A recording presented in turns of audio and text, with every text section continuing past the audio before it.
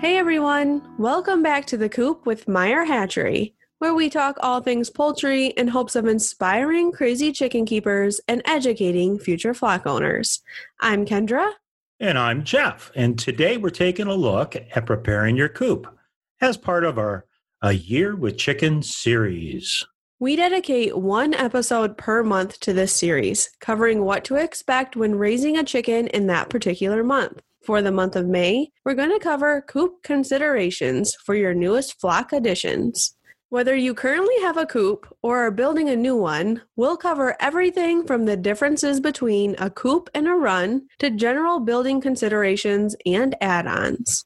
I'm on my second coop, third if you want to count a renovation. I think I've mentioned this before, but our first coop looked like a doghouse that we slapped together for 3 hens gifted to us, and it had an old dog kennel that surrounded it as a run. As we added chickens, we fixed up the back of our barn into a coop. From there, I believe it was last summer, we renovated it again, so now the coop stretches our whole barn. Now we have 2 coops within our barn, our brooder, and an area for feed storage. What was your coop setup like, Jeff? The first coop I had was just a 2x3 box with hardware cloth on the bottom, up on 2x4s for a few of the chicks that my kids had. After that, it just grew.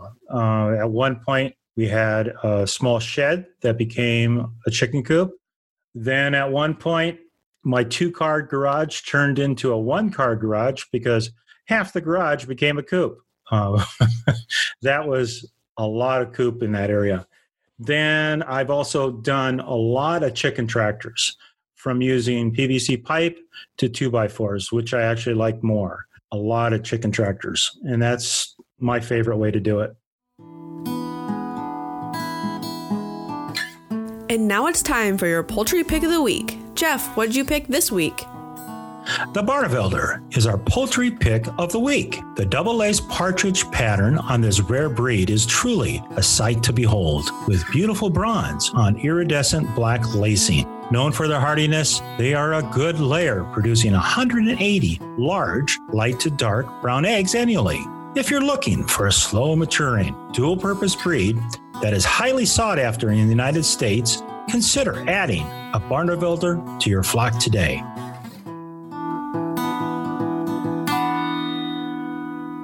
Let's start with the basics, the difference between a coop and a run.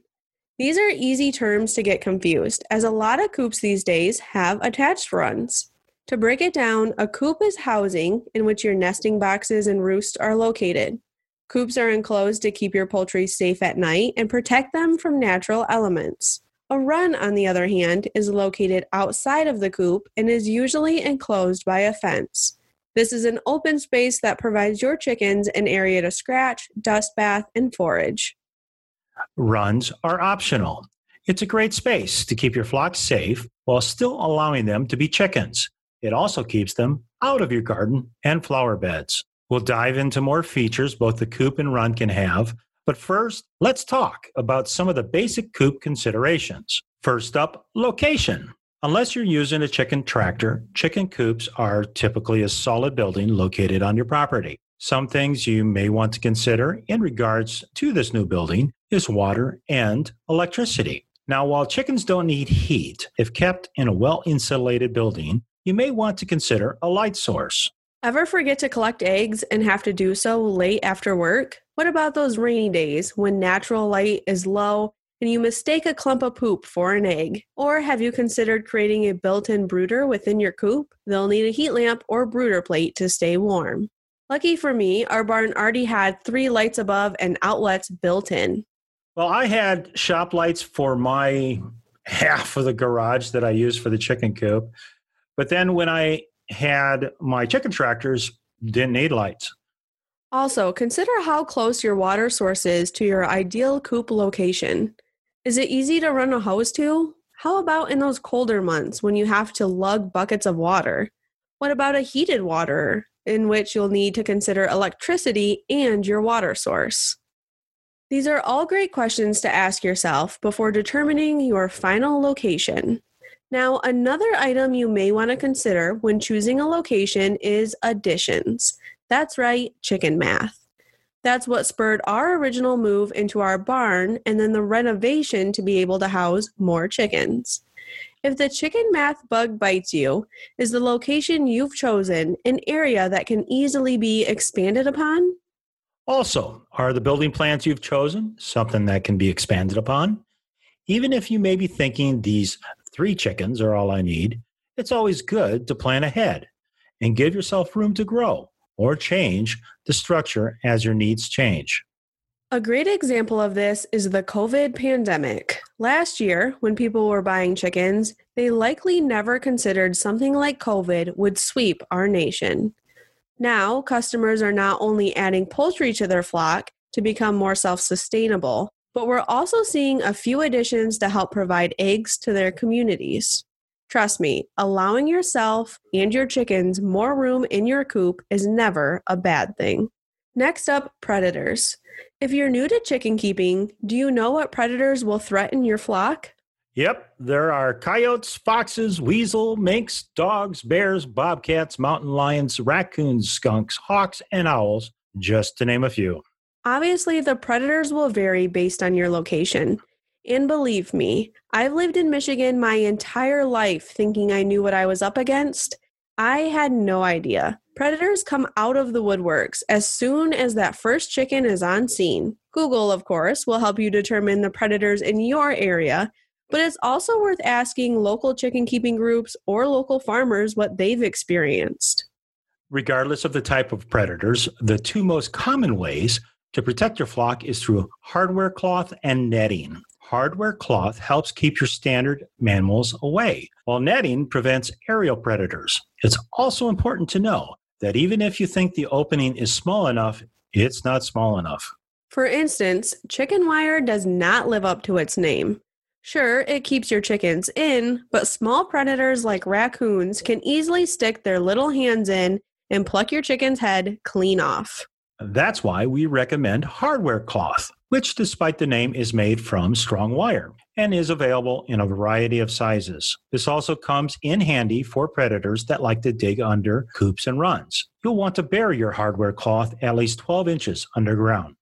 Now, this is also a great recommendation for your run as well. For us, our run is a safe space we allow our chickens to be if they can't be free-ranging but still need some fresh air. If you use a run exclusively, I would highly recommend reinforcing the perimeter. While you don't often have to worry about nighttime predators, it will inhibit neighborhood dogs from digging under the fence. This is also a great space to drape netting to keep aerial predators out of your run, or better yet, build a run with a roof to help protect your chickens from weather elements. While our chickens free range, during the winter months, our run is partially covered to still allow some outdoor time. I know there are a lot of chicken keepers that still like to feed their chickens outside to make sure they remain active.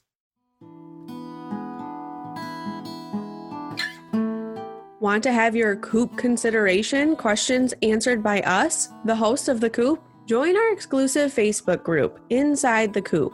This group is specifically for our podcast listeners so we can keep the conversation going off air. Connect with your community and let's meet inside the Coop today. Find the link below in our show notes. Now, the last thing we plan to cover today is general building considerations. First up, ventilation. Proper ventilation is key to a healthy flock. We often get asked how to assess the difference between a drafty coop and a well-ventilated coop. The purpose of ensuring your coop has good ventilation is to remove ammonia odor and moist air from the coop, reducing the risk of respiratory issues and frostbite in the winter months. This odor and bad air slowly rises, making it important to place your ventilation high above the roofs. In the warmer months, open windows can be used for ventilation, but be sure that they can be sealed tightly in the winter. For larger spaces, mechanical ventilation with fans work well, whichever you prefer. Ensure these spaces are also predator-proof by adding hardware cloth to the openings.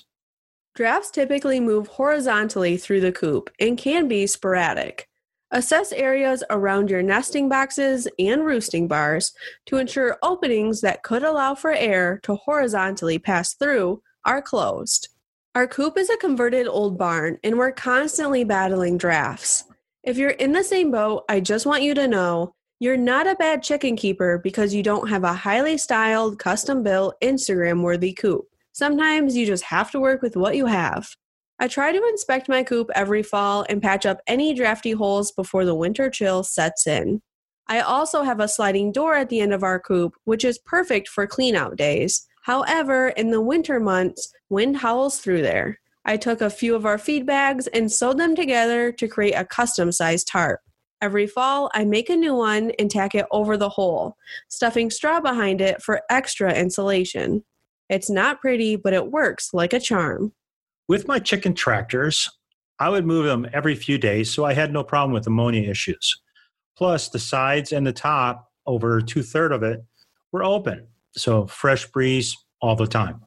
With my garage, my one-car garage, I had the side windows, back windows, and occasionally I would open up the sliding door, but then also that would allow all the ammonia to go out the building, so I didn't have a problem with that.